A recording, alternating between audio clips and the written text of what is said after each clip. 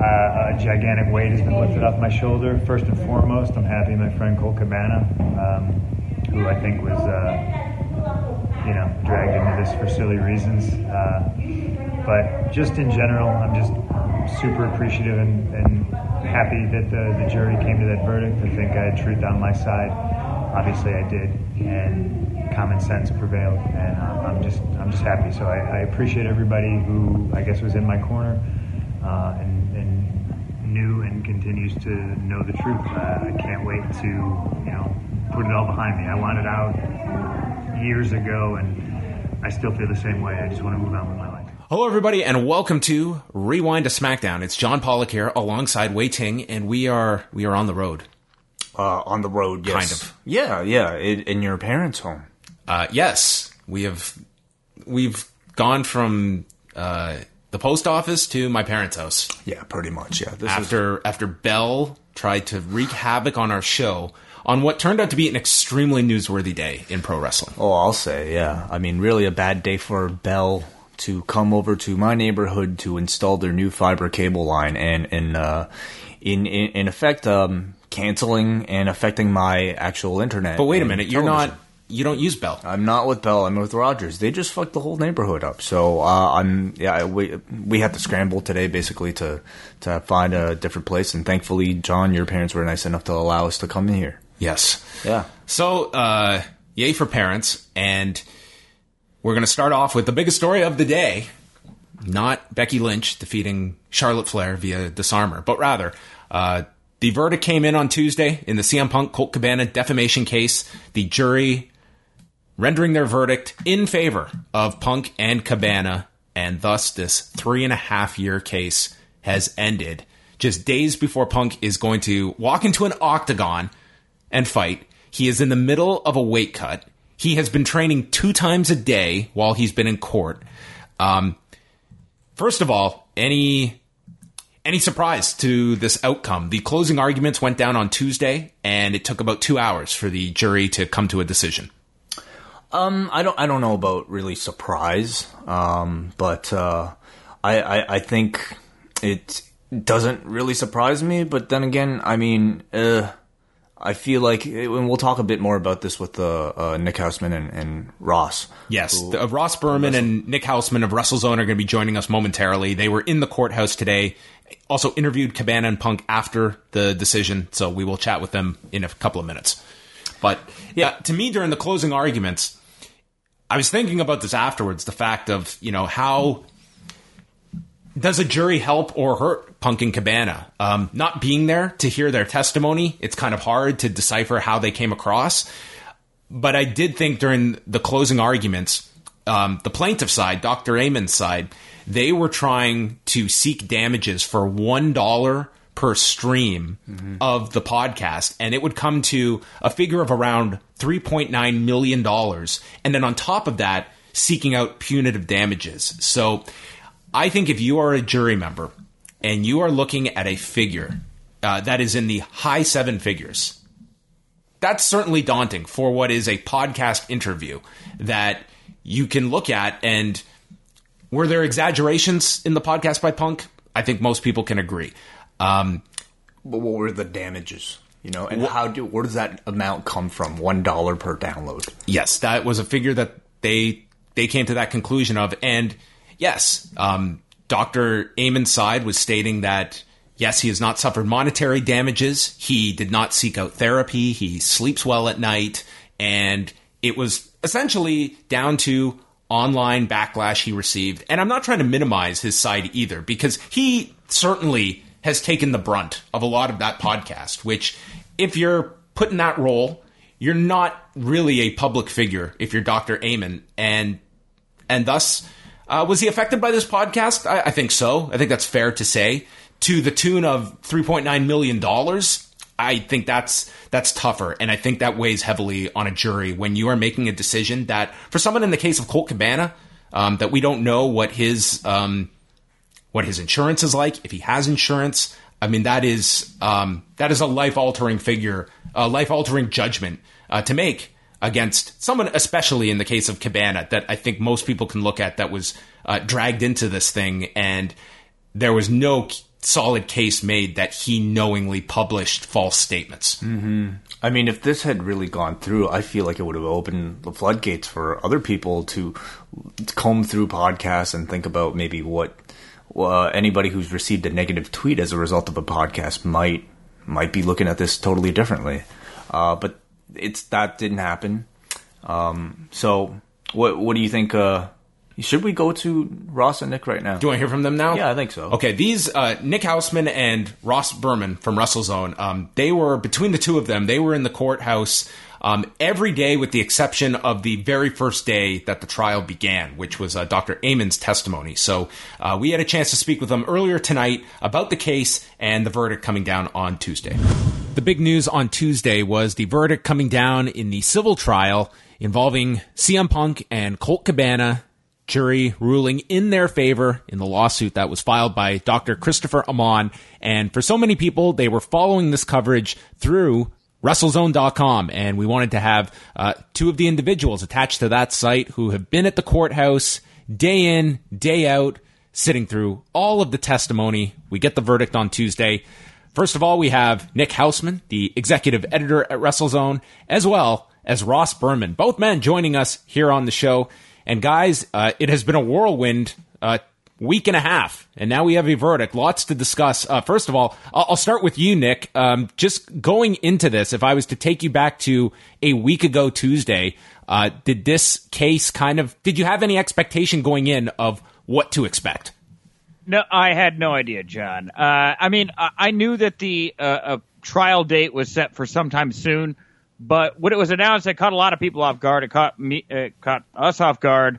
The only reason I found out about it was because there's a great courtroom investigative journalist called Greg Pratt. Yep. Gregory Pratt. At Royal Pratt on Twitter. He had started covering the case he hadn't really started covering it. He kind of popped his head into the courtroom and realized the case was happening and that nobody was there. And it was late at night when I found out that was the case. I just started hitting up some friends that I knew that may know where this court case was happening, and I found myself in the courtroom the next day. And, it's a very specialized style of journalism that comes with courtroom journalism, and it was very daunting, kind of walking in blind the first day. I did the best I could. I think it got a good response, but Ross was really the one. I can't run WrestleZone and be in a courtroom at the same time. It's not going to work. So Ross was just an awesome fit, and truthfully, that'll be the most I hope to say. Ross really did the lion's share of the work on this case. He was in there 4 of the 6 days that the WrestleZone was there, and really recorded all of it. So I turned most of over whatever questions you have about the case to Ross, honestly.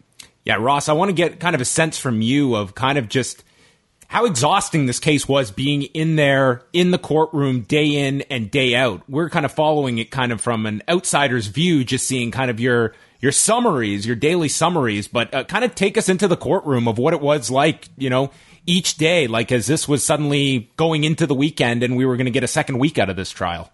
Well, it kind of fell into my lap on Wednesday night, and then Thursday morning I was in the courtroom, less than 15 feet away from Punk and Cabana and the whole legal team and everything, and so it was very, very jarring, very surreal. I come from an unusual background. Both my parents are lawyers, so it was a very kind of full circle moment for me of like I showed up at WrestleZone covering basically Japanese wrestling and a couple other things, and now here I am reporting on a trial. That's why the notes are so warts and all, is because I didn't know what to leave in, I didn't know what to leave out, and so I gave y'all, if you're reading that, pretty much everything that's in my notebook. What was the scene like on that day that you first showed up? Was it just you? Was there other media? Were there fans?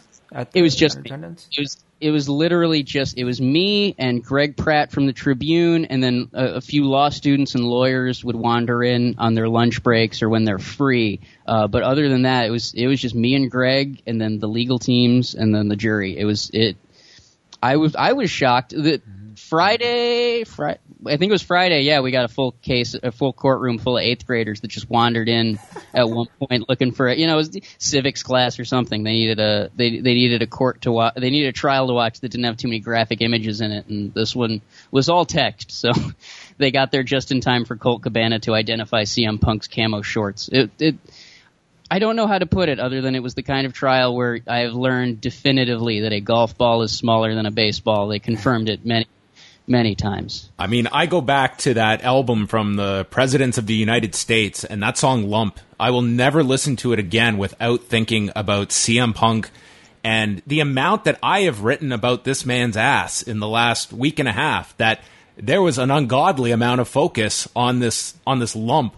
As you kind of are coming out of this, Ross, are there certain figures in this that maybe stood out more to you for their testimony, like ones that really left an impression today by the time we got to the closing arguments, the ones that really did leave an impression in your estimation on the jury?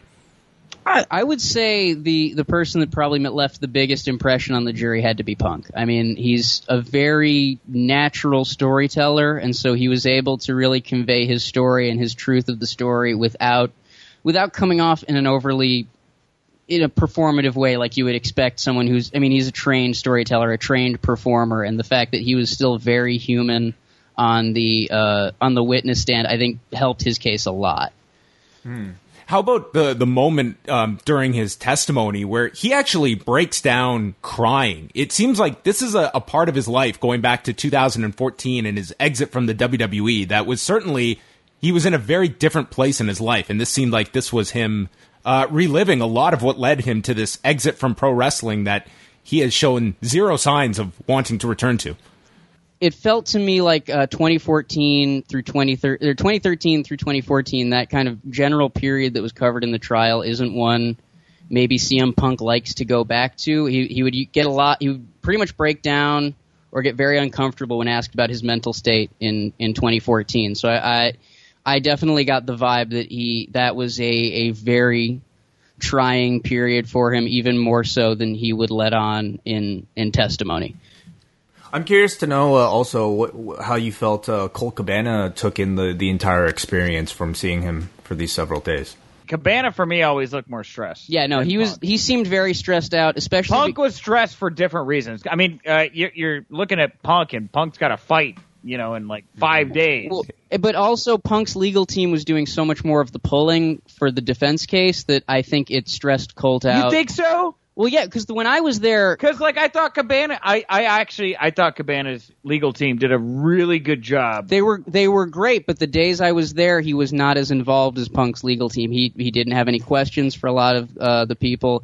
He was letting Punk's legal team do the majority of the pulling on the days that I was... I'm not saying he was a very good attorney. I'm not... Well, but that's the thing. I think that Amon's team, they were doing a lot of work, right? Yes. They were working very hard to make a case. I like that Cabana's lawyer was kind of like, I don't need to do a lot. I'm always not going to take much of your time. Yes, but here's a thing that doesn't make any sense. But when you're staring down a what I think they eventually said it was going to be a $3.989 million settlement, you want an attorney that's going to be a pit bull, a bulldog, someone that's going to keep fighting for you instead of saying, well, I don't really have any questions. They already covered it. And so I think that was part of the reason why he seemed so much more tense than Punk's legal team. His case, his side was not as vocal. It didn't need to be. It worked out very well for him, and in fact, it is probably one of the reasons he won the case. But if you're sitting there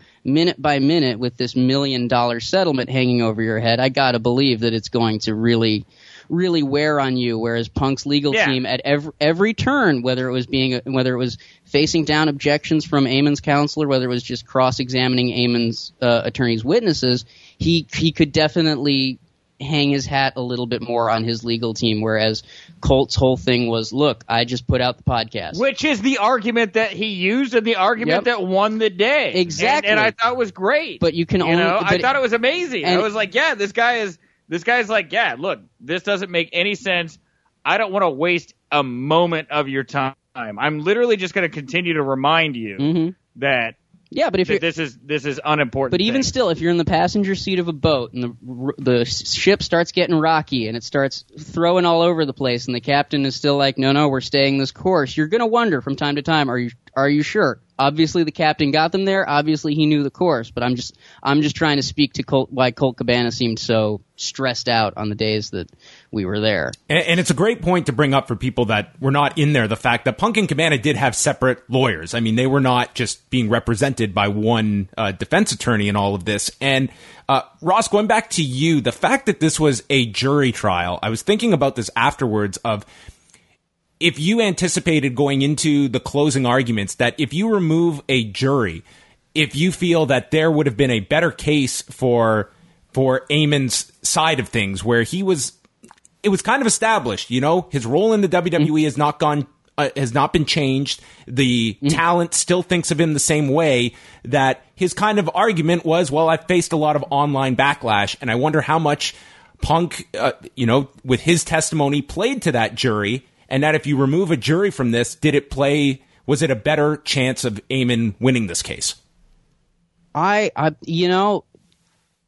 think it would have been a little bit more up in the air if it was just up to the judge. She seemed to, I don't know. She seemed to not have a lot of patience for the case, as some of the, a lot of legal professionals sometimes don't. But it seemed like the jury definitely made people more willing. CM Punk, a guy who comes from Lockport, who really fought his way up to the top of his industry and then moved on to a whole other one.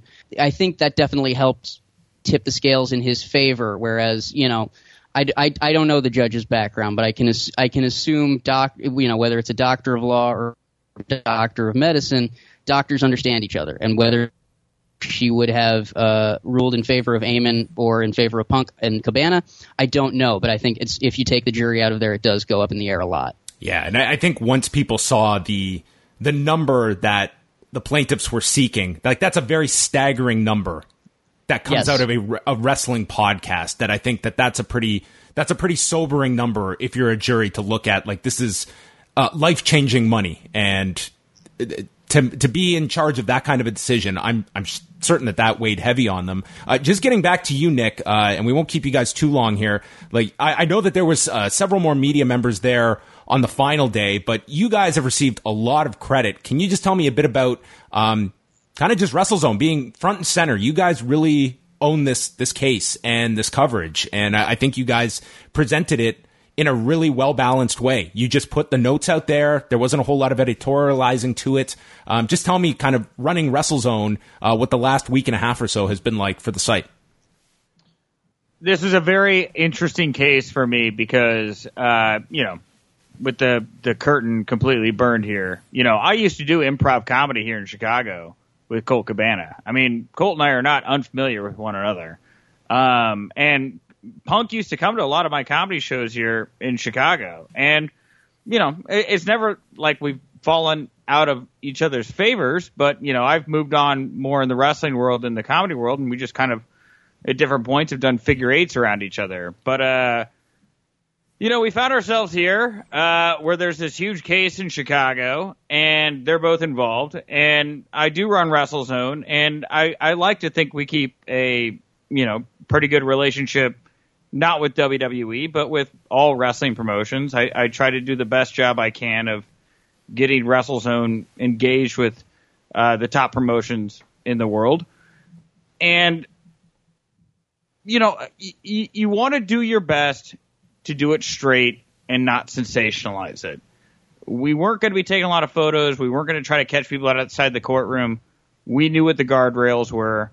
We knew that we could go in there and do, honestly, what I think wrestling people probably do better than anybody else, and that's play-by-play. Yep, blow by blow. Call the action, right?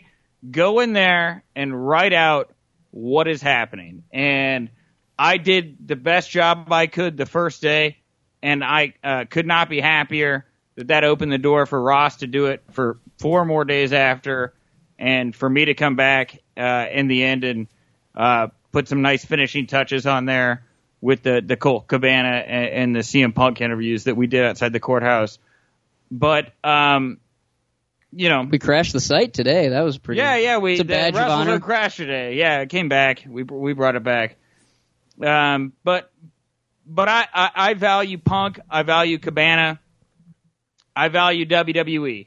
These are all commodities that are doing their best to bring joy around the world. I genuinely think that for all three entities, but unfortunately they found themselves in this turmoil here. So, we just did our best to cover it for the historical thing that it was, and hopefully we get to cover more historical events, no matter what they may be, in the future, because that's what WrestleZone should be. We are a repository for all the top news and headlines for all of wrestling history. It did kind of have a Forrest Gump feeling to it. Yeah, a little bit. Last question is for you, Ross. Any surprise when the verdict was rendered, the amount of time the jury took, and just kind of your closing thoughts covering this as closely as you did? I think that this is something that people are going to be fascinated and talking about for quite some time, this case. I wasn't, honestly, once Eamon's attorney had named the $3.989 million that they were saying sounded fair to them, I had a pretty good feeling that it was going to probably go for Punk. And then when the jury took less than 2 hours to deliberate in defamation cases, especially ones where the jury has to decide on a dollar amount, it's not going to take 2 hours to decide a dollar amount. It's going to take a lot more than that, no matter what counsel recommends. And so that gave me a pretty good feeling that it was going to be in favor of the defendants. As far as my kind of closing summation, it feels like the wrestling podcast world, whether they know it or not, had a giant weight lifted off them today, because basically the way that this whole case was presented, had Eamon's attorney won, it would have pulled wrestling journalism from the weird kind of news, entertainment gray area that it's always been, and it would have pulled it straight into journalism. And then no matter what, whether it is from the smallest or to the biggest, if someone says something on a podcast you didn't like, there was then going to be a clear road to have either that podcast or the person who said it financially crippled. They valued that at $1 per stream. $1 per stream. $1 per download for every amount of exactly defamatory things you said. And so if Eamon's attorney had won this, it would have set a precedent that would have seen people just clear a defamation route right through all of wrestling podcasting. And so everyone that runs a wrestling podcast tonight can sleep a little easier knowing that now there is actually a case that has been brought up about what is said on a wrestling podcast, and a jury found that, you know what, it's probably not defamation. And so it's going to be that much harder for someone to bring a case like this to trial again in the future. And so I was very relieved for everyone involved. Oh, yeah, and our ad rates are now through the roof now that we have this benchmark that's been set. Guys, you two did tremendous coverage the last week and a half. I encourage everyone to go over to WrestleZone.com. They've got interviews up with CM Punk and Colt Cabana just moments after the decision was rendered. Thanks so much, guys, for joining us tonight. It was great to have you on. And again, really great job with all this coverage. If it wasn't for, wrestling media, I don't know how much of this would have been covered. I was very surprised by kind of the lack of media that was out there, and you guys were there every day. Dude, it's a team effort, John. You know that. You know that you are covering wrestling stuff that is happening in Canada very specifically that we hear about here, and we're just trying to return the favor. I cannot say this enough. You and Way are huge influences on what we do here, and the fact that this happened is as much, I hope, a positive reflection on you all as much it is the general wrestling media collective. But you guys have been kicking ass for a while. And I do appreciate the kind words. Again, I'm a huge fan, and just the fact that y'all are talking so glowingly about it really makes my heart happy. Everyone should be patting everyone on the back. It's how the media should be functioning, in my humble opinion. You know what? If we were all jerks, I would say... And I don't know if you want to go off on this or not. Man, I didn't mean to blow my load. But if we were all jerks, you could say almost that, this was some kind of, squared circle of jerks. Nick's had a long day.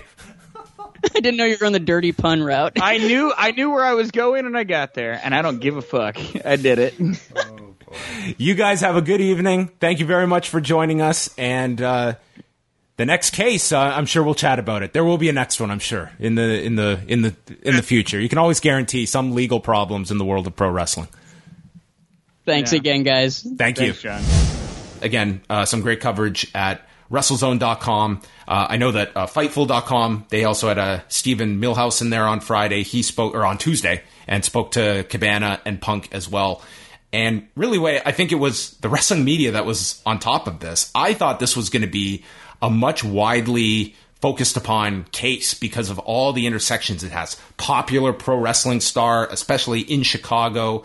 The fact that you have a story involving a wrestling podcast. This extends to kind of media censorship and kind of policing of media.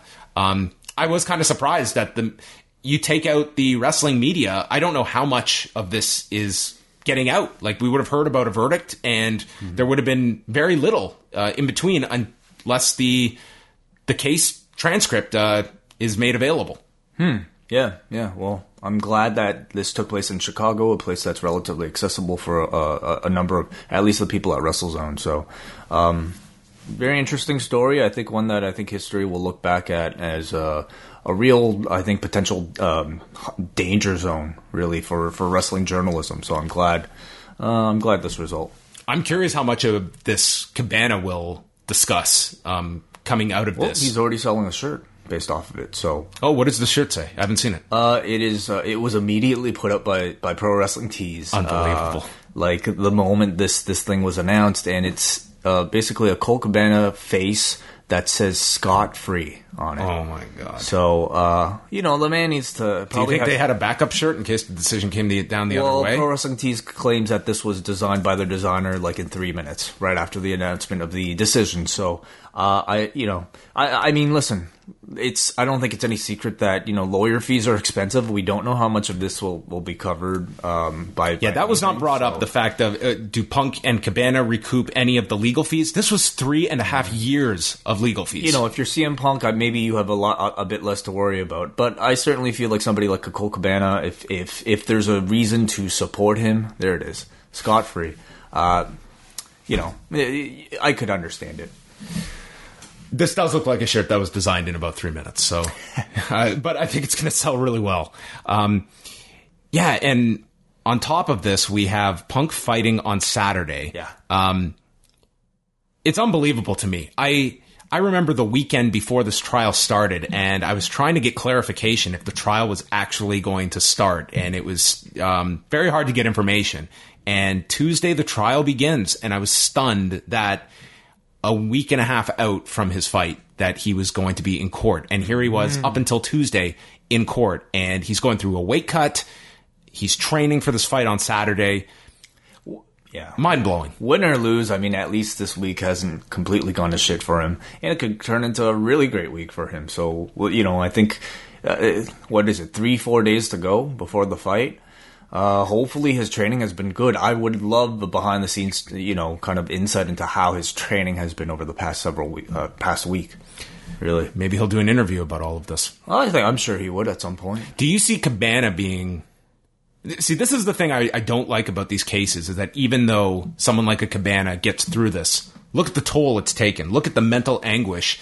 And, I mean, he's moved away from the standard interview format on his podcast, but do you feel, you go through something like that, does it make you gun shy that, if someone says something controversial, I'm not going to put it out there? And that's the negative effect this has on media and journalism. And while Cabana is not a traditional journalist, I mean, this extends to other people that, if there's the threat of reliving something like this, you're going to squash something that might be of interest to the public. I would say anybody who does interviews for a living, and I guess under this trial, anybody who releases an interview that they do is publishing that interview, and at least was argued would be liable for anything that was said. So going forward, him in particular, would he be? It's kind of hard for me to answer for him. I mean, as a result of this decision, though, I feel like everything's kind of just going on as normal. Like, at least for you and I, does it make you more self-conscious? I don't think so. I don't. Listen, it would be one thing. Like, I'm not going to ever. It's a big difference between interviewing someone and, like, maliciously putting out content that is designed to slander somebody. But who's to decide what the difference is? You know. Right, and I think that that's a big part of this case, is that I don't think you can bestow all of that into an interviewer. If Jimmy Kimmel has an actor on, yeah, like, you can't be necessarily responsible for what they are saying. And that was always my stance in this case, was that whatever Punk said is what Punk said. But it to me was pulling in Cabana into this, where I didn't feel any liability should have been placed at his feet. If anything, on this podcast, if you go back and listen, he was the one kind of going out of his way to say, I'm going to try and play devil's advocate here. I think he was trying to be fair, even in a situation where he's interviewing his best friend. So I don't think this interview either was the perfect example to extrapolate to something that you or I do, for instance, where, you know, this was two friends essentially doing. You don't know what I'm about to say about this edition of SmackDown. I might just blow your mind. Oh, well, you might have to consider editing some of this. Well, maybe you have some strong thoughts about the medical stuff. Mm-hmm. All right. Well, that was the case. I'm sure we're going to be talking about it. I think that this is something that will be revisited frequently, and I think a lot more is going to be written on and looked back in hindsight on this case and what happened. I think when the court transcript eventually, hopefully, comes out, we'll have further clarity on it. And yeah, I think that this is, a very important story to have followed in wrestling, media, and journalism. So let us get into SmackDown from Tuesday night in Corpus Christi, Texas, which I've got to say, for a Corpus Christi crowd, I thought they were above average. Corpus Christi, typically not a very heated audience, but I thought they were perfectly acceptable here on the show. I mean, I personally don't necessarily go into different shows expecting, you know, I guess certain shows I do, but this really didn't seem out of the ordinary in terms of crowd reaction to me. I had some other notes I wanted to talk about just before SmackDown. Sure. I think I should do that right now. Yeah, okay. First of all, with Nia Jax on Monday night, we saw the kind of babyface positioning of Nia Jax. So in speaking with one person with the company, they were informing me that last week was in this feud with Nia Jax and Ronda Rousey. Nia Jax was never supposed to turn heel.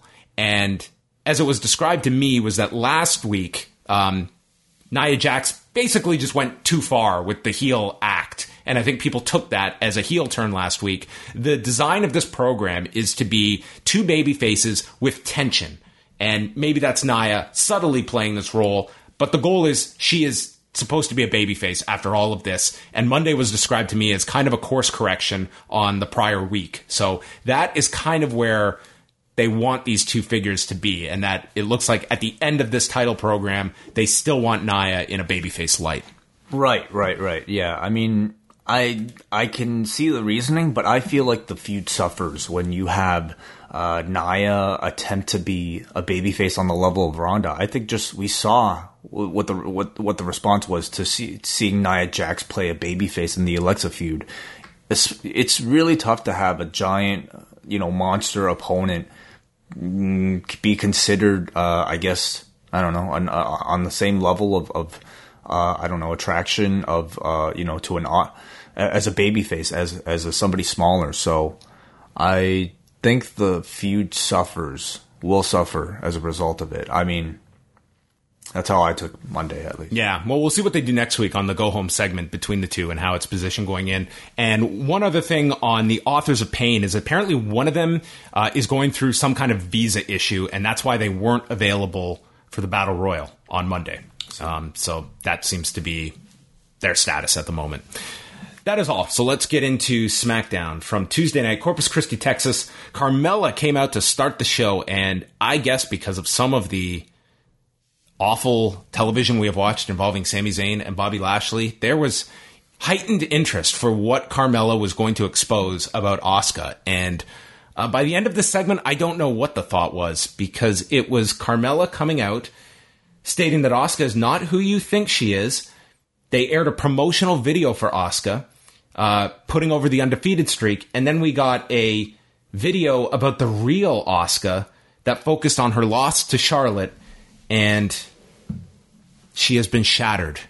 So we got 2 video packages on Asuka, and that was it. The expose was that Asuka has not been the same since WrestleMania. She is no longer the unbeatable force. In fact, she lost to Charlotte. She lost her first match on SmackDown and a tag team match. And then they showed clips from a Mandy Rose match, which I believe Asuka actually won. But, I mean, Carmella only showed the lowlights for Asuka in that match. So, making the case that now everybody is ready for Asuka. So, she's mocking the fans, points out one fan that was drooling. And then Asuka comes out to confront Carmella, but Mandy Rose and Sonya Deville, they come out first. And then Rose calls Asuka a shadow of her former self, admits that she beat her last week. And then Deville says that Asuka, there's just enough left of her for Sonya to take her out. And Carmella says that the defeated Asuka can't take them both on, so she should get an Uber and leave. This prompted Paige to come out and make a handicap match with Deville and Rose against Asuka, with Carmella going to commentary. So this segment, it was not racist, as we might have assumed that it would be. And it wasn't really all that offensive. But as a result, I would say it wasn't really effective at all. Like, certainly not worth the hype that they were trying to push this segment with. Like, this was the second big attraction in the commercial. This reveal. So, ultimately, quite forgettable. So we had the handicap match. They got the advantage on Asuka after Deville landed some kicks. Rose came in, applied a rear chin lock. Carmella distracted her from the floor with the title, and this allowed Deville to attack her from behind. Carmella was moonwalking on the announcer's desk, went through a commercial break. There was a running drop kick from Asuka to Rose, released German. Then there was a spot where Deville ran the ropes and went to duck a kick, and in doing so, got rocked with this knee to the forehead by Asuka, and she looked like a cartoon character with stars orbiting her head as she reacted to this. But recovered, speared her for a 2 count, and seemed okay. But we replayed this, and it looked like she just cracked her in the head. There were knees from Deville to the chest.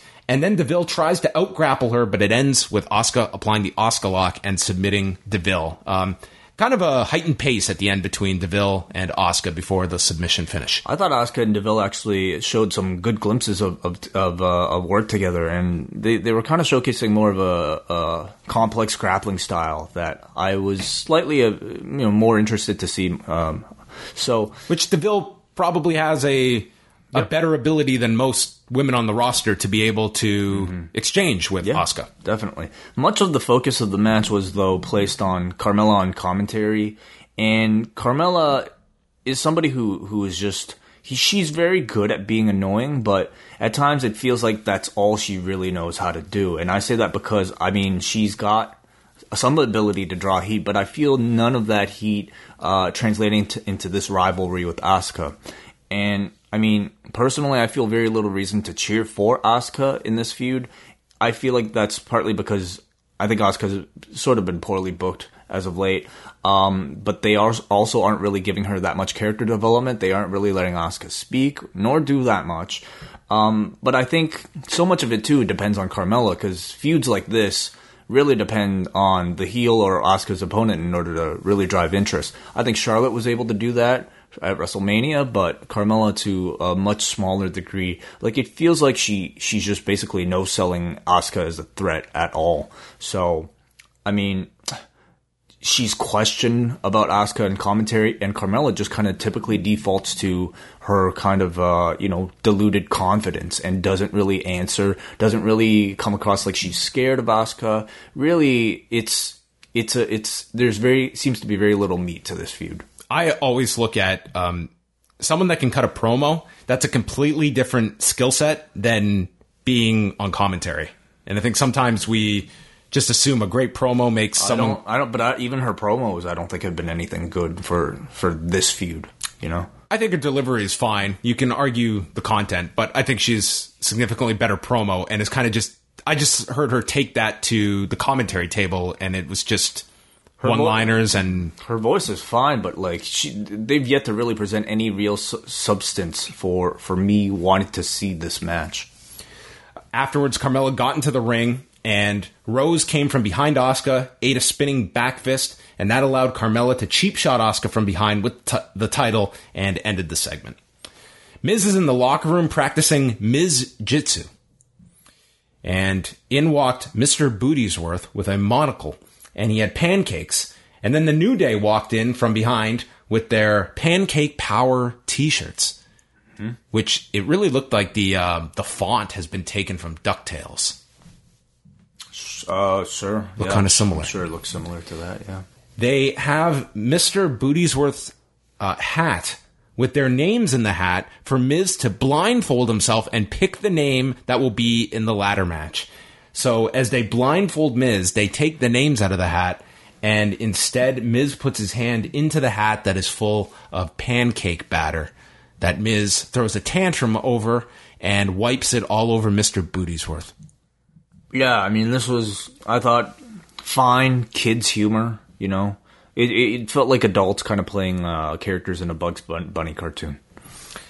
Luke Harper and Carl Anderson had a match that lasted seconds, where Harper swarmed him at the start. It was all Harper until he was caught with a schoolboy. Anderson wins with the tease that maybe Anderson and Gallows can win the tag titles from the Bludgeon Brothers. They won't, but that was the design here. I thought a pretty surprising result, because I can't recall Harper nor Rowan taking too many pinfalls since they've come back up as the Bludgeon Brothers. So I really don't hate it. I mean, I think Gallows and Anderson certainly need something ahead of this match. But I'll say it's still a match that has received very little development, and I can't really say I'm all that interested in this one either. Will we get both tag title matches on the kickoff from Raw and SmackDown? Probably not. They are. We'll find out. Naomi's with Jimmy Uso. It doesn't matter. We have to watch everything. No, I guess you're right. Yeah. Naomi was backstage with Jimmy Uso. Naomi cut a promo. She's going to snatch Lana bald, and she will snatch the briefcase. Jimmy says they are the husband and wife that run SmackDown. And they're going to take on Aiden English and Lana, who I don't think are staking that claim that they are the husband and wife of SmackDown. They're not, no. No. It's Rusev. Hey, why do they have Texas since day one t-shirts? Because they are from... Well, they trained in Houston. I don't think they're originally from Texas, though. Yeah. And they were in Texas tonight, so... Oh, okay. Yes. It's interesting, yeah. I mean, I was on Shop Zone. I know there's something... Well, not Naomi. Naomi was not trained in Texas, but the Usos were, by Umaga. Is that day one, though? No, it probably would have been day, like, a couple thousand. Jimmy Uso and Naomi against Aiden English and Lana. English and Lana charged at them, got dumped to the floor, set up a commercial break. After the break, Naomi went for this pescado to the floor, and she overshot, and Aiden English caught her as she was on her way to going straight down headfirst into the ground. And Aiden It looked fine, like, by the end of it. She landed fine. Lana broke up a cover by Jimmy, slapped him, then Jimmy hoisted Naomi up over and onto Lana. English teased a running hip attack, but is stopped by a Naomi high cross, and then Jimmy super kicks, pins English, and English is clutching his throat after the super kick. So the tease is that perhaps he is not able to sing any longer after the super kick, or his vocal cords have been damaged. Right, yeah. I mean, I felt like Lana had probably too much control for way too long on live TV, so I wasn't a big fan of this match. But I do like Naomi and Jimmy as a tag team. I thought the crowd was pretty engaged throughout this whole thing. But I'll say, like, for a time filler feud, I kind of got a little bit confused, because last I saw, or at least, like, of Lana as a single star, she was very much positioned as a babyface. Her making into the Money in the Bank was a crowd, cheering moment. Lana Day. Everybody was really happy. But in this kind of subplot of this Naomi Jimmy Uso feud, she's been very much positioned as a heel. So I think it maybe kind of confuses the audience about what they should be doing. She was outdanced. I mean, that would wreak havoc on your morality. Mm-hmm. Paige was in the back. We got a rare backstage contract signing, like this was Hogan and Warrior or something. AJ is seated with Shinsuke Nakamura. Paige says there will be a winner at Money in the Bank, unless we get the same outcome as the last one, where both men are down and there's a double countout. Mm-hmm. That could happen in a last man standing match. AJ says that that Nakamura knows that he can't beat him, and all his tricks are not going to work. He's going to walk out as champion. Nakamura yawns like he's just sat through a Chris Jericho promo and he's Tetsuya Naito. AJ signs the contract, and then Nakamura complains that the pen is out of ink, so he asks to borrow AJ's pen. He says this pen is broken, and AJ gets so angry, he slaps Nakamura, and he has to be held back by Dean Malenko and Adam Pearce, and he is brought out of the room. And then Nakamura reveals that he had a pen the whole time in his jacket pocket, playing AJ like a violin, and signed the contract and says, last man standing. I thought Nakamura was great. He is so entertaining, just doing the smallest things, He's kind of got a real Heath Ledger, Joker-like type of, maniacal charisma. And it, really kind of makes you a little bit nervous about what this guy has, in his brain in a match. So I think it was like a very good, simple segment that added to my anticipation for this match. And really, it established that Nakamura has been able to get under AJ's skin with AJ slapping Nakamura. I also thought it was a nice added touch doing this backstage. I thought it lended itself well to Nakamura's delivery to be in the back for this, because there was a lot of subtle stuff and the facial reactions. I really like the idea to do this backstage. I did too, yeah. Then we had Charlotte Flair against Becky Lynch. I thought this was a very good match that these two had for a television match.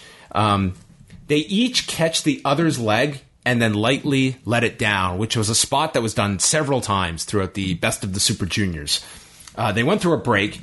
Becky went for a tilt-a-whirl into the disarmer, but then it's blocked, took chops from Charlotte, and then Becky responded with uppercuts. Becky hit a leg drop off the top for a 2 count, and then the disarmer is countered with a roll-up. Charlotte landed a spear. Becky rolls to the floor, and then there's a pescado onto Becky. Charlotte tries the moonsault, lands on Becky's knees, and goes for the figure 8, which is turned into the disarmer, and Charlotte taps out. And Becky helped up Charlotte after the match. They hugged, and they put out a graphic online that in their singles matches, Charlotte is 4-3 against Becky. Oh, is that right? It's that close. So the best of 7 series ended in the last match, but nonetheless, Becky won here. I thought it would have been a lot more one-sided for Charlotte, but I guess not.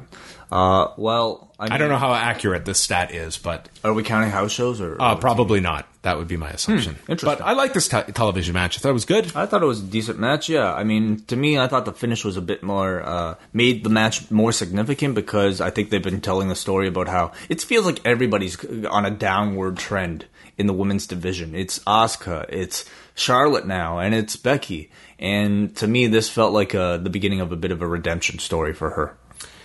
Dasha was backstage. Joe didn't even let her get a question out. He just took over here and asks if she is looking at a vicious man or a man with a moral compass that is backwards. A backwards moral compass. Right. That sounds awful. Yeah. That means it's an evil compass. He put Daniel Bryan to sleep last week, and they replayed the footage of him climbing the ladder, grabbing the briefcase last week, and just cut a promo on the rest of the participants. Fine promo. Yeah, a good promo from Joe, I think, as we expect. Maybe not all that memorable, but I mean, fine. Totally fine. Next week, there will be a women's Money in the Bank summit to coincide with the day that the U.S. and North Koreans are meeting for their own summit. Okay. Well, I get it. A lot of summits. Mm-hmm. All of equal importance. Big Cass comes out, and they did like the old school like platform where Cass got onto the stage in front of the crowd, like this was right out of 1990, and Renee Young playing Gene Okerlund. Right, yeah. I really liked kind of the blocking of this, doing this differently. I thought between the backstage segment with this contract signing and then this, I just thought, is something different, and I like different. Mm-hmm. So Cass proceeded to cut this lengthy promo that he was backstage at WrestleMania 30, and he was walking behind Daniel Bryan in the back after he had just won the title, and he could not believe that this pathetic little man is the WWE champion. He says a good big man will always beat a good little man, except at Backlash. He doesn't feel bad for Bryan because he asked to come back, but Bryan didn't realize he'd have a 7-foot shadow following him everywhere. Bryan has never been in the ring with anyone as big as him, as educated as him, and a star of his magnitude. And no one holds a grudge like Cass does. And he's going to rip Bryan's arms off his body, beat his body like a snare drum, snap his legs like twigs so he can never put the heel hook on him, which, reminder to Cass, the legs are, I don't know if that would completely prevent a heel hook. I don't know exactly. I guess it would depend on, your arms and upper body strength. But it would be very difficult without legs, I guess. Yeah. Anyway, Bryan can go back to playing a garden gnome on Total Bellas, and a pathetic little man like Bryan cannot survive in a big man's world. Mm-hmm. This felt like Vince McMahon would have this speech on his wall. Well, I think Cass is actually a pretty good talker. Good delivery. I'll say, though, this character really feels like it's very much lifted from like a 70s or 80s. It's a relatively kind of cliched wrestling villain who just, his only mission statement is that he is big and that he can beat small men. I think it's fine. I think Cass is doing a decent job, but I think to really connect with the modern audience, he does need to go a bit more, just update it and maybe make it a bit more personal. Is Bryan the Ant-Man of the WWE universe? I don't think so. Not really. Dasha interviewed Sin Cara, and he was snubbed last week by his good friend Andrade Cien Almas, who we learned he has known since he was 14, and considered him like a brother. Yeah. A brother. This relationship has intensified. Mm-hmm. But then something happened, and Zelina Vega interrupts, assuming that something meant her, as I guess she was eavesdropping. She says the best thing that happened to him was her, and nothing happened for Andrade when Sin Cara was his role model, which is a fact. And then Zelina added he even hid behind a mask, referencing his La Sombra days. Yeah. So there you have it. The CMLL world exists in the WWE. Well, I don't know how real this relationship is between Sin Cara and Andrade from the age of 14. It could be, I don't know, but whatever. But I do really enjoy it as an establishing of history between the two. I think it's a really good first feud for CN. I think taking somebody like a Sin Cara who's been doing nothing, this is something that's kind of perfect for a character like that. Hopefully the match is good, and hopefully the win looks strong enough for CN. I think they'll have a fine match. It's only on TV next week they're doing, and then Andrade attacked him from behind, killed him. I mean, I like the storyline. I wouldn't even hate it if they took this for a few matches, extended this for a whole month. Well, Money in the Bank looks packed, but maybe they can fit whatever it is, a 12th match on there. Mm-hmm. And then the main event was New Day against The Miz, Samoa Joe, and Rusev. So we have all the possible SmackDown participants in the ladder match in one main event. Samoa Joe hit a big Uranagi to Woods to set up the commercial break. Joe also had his left elbow taped up. They come back. They're in control of Woods for prolonged period of time until he tagged in Kofi, who attacked The Miz, hit the boom drop, and then a distraction led to Miz hitting a DDT, but then can't do the skull-crushing finale. It gets blocked. Blind tag is made from Rusev. Big E comes in, hit this big overhead belly-to-belly, and then the running spear to Rusev is stopped when he got his knee up.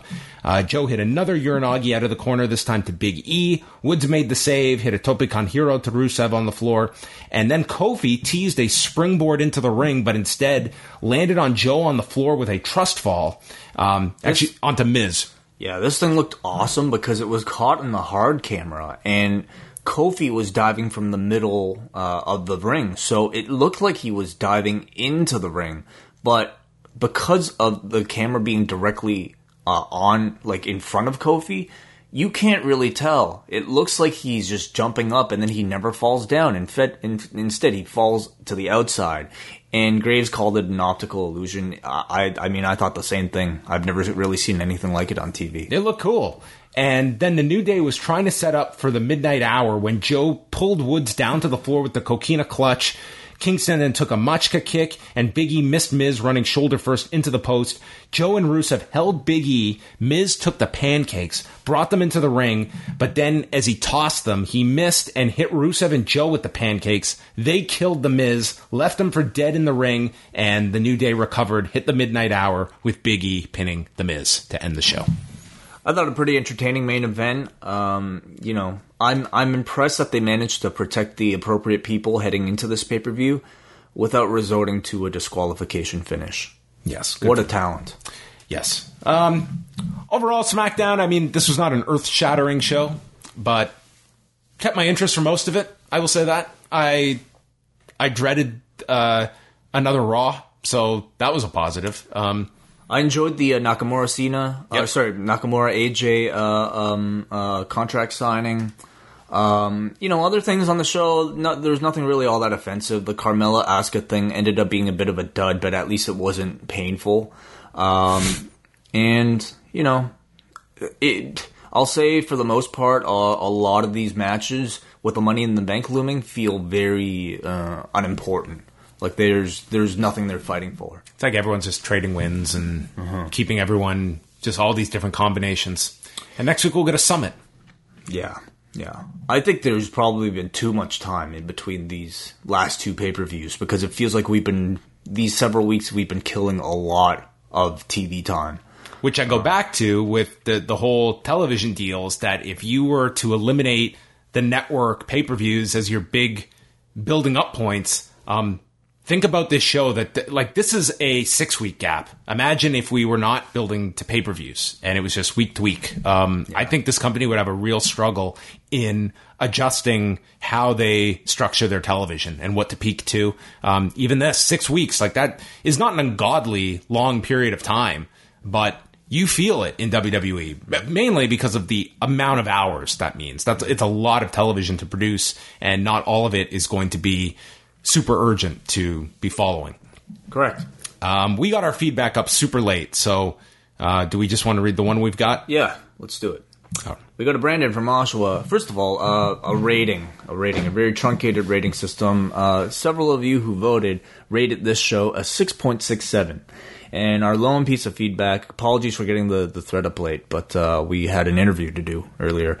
Brandon from Oshawa says, I felt like this was two different shows. I found the first hour to be very weak, maybe the weakest hour SmackDown has had since the Superstar Shakeup. Wow. I did not need to see the first 30 minutes focusing on the Carmella Asuka feud. The second hour I thought was excellent. A couple decent matches, a quick and effective backstage contract signing, and Andrade and Sin Cara were all great. My highlight, though, was the Big Cass interview. Not for the promo itself, because I thought it was crap, but for the location. I'm a big fan of using different locations in the arena. This reminded me of the old Mean Gene interviews when they'd stand on the stage at the side near the entrance. I thought it was fresh, and there were some great camera angles as well.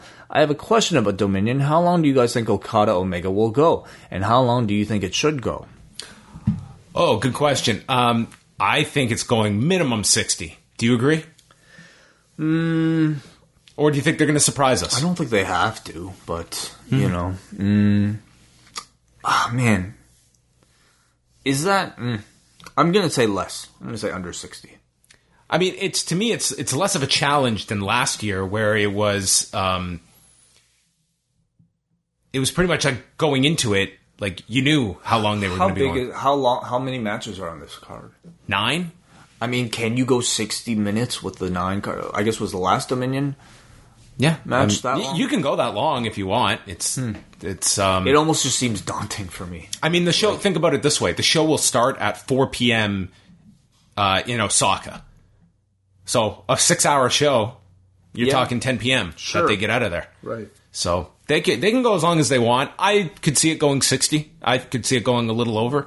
Do you have any thoughts on the booking for that? Because this is the last time you and I will have a chance to speak about it. Oh, yeah. I believe, what would you like to see? I predict Okada will win 2-1. Okay. Yeah. Yeah, that's pretty much it. I think Okada takes it till Wrestle Kingdom. Yeah.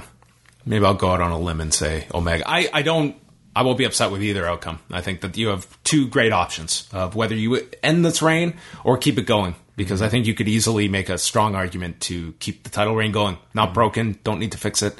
But I could also see the argument that Omega feels like the guy that you could put it on, and it creates a lot of fresh matchups. Makes that Cow Palace show very important as well with his first title defense. So there's positives on either side. All right, that's going to wrap up the show, but we are going to be back on Wednesday. Myself and WH, we are going to be coming at you Wednesday afternoon with Post Puroresu. We'll be previewing Dominion. We're going to get all of WH's thoughts on the Best of the Super Juniors tournament. We're going to chat about Stardom's Cinderella tournament that wrapped up at the end of April. We're going to chat news from All Japan, from Noah, all over the place. Dominion will be previewing. Yes, we'll go through that entire card as well. And then WH is coming back Saturday to review that card with me for members of the Post Wrestling Cafe. And Wednesday night, big edition of Keep It 2000, Brian Mann and Nate Milton reviewing the August 7th episode of Nitro with Lance Storm, who challenges Booker T on that show for the WCW title. And on the feed right now is John's edition of Post Profile, our very first edition of Post Profile. This one on Ken Shamrock. Do you want to talk a little bit about what that is? Yeah.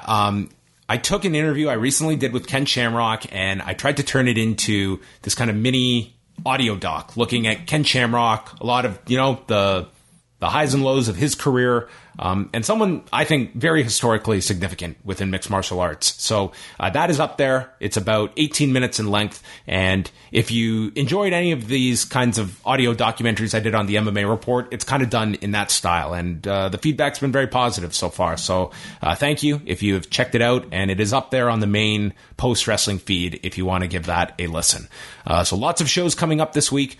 Wei will be back on Friday with me as we review King of the Ring 1993 on the Post Wrestling Cafe, which was chosen by Ian Kushner. Lots of shows this week, and you can keep track of all of them at postwrestling.com.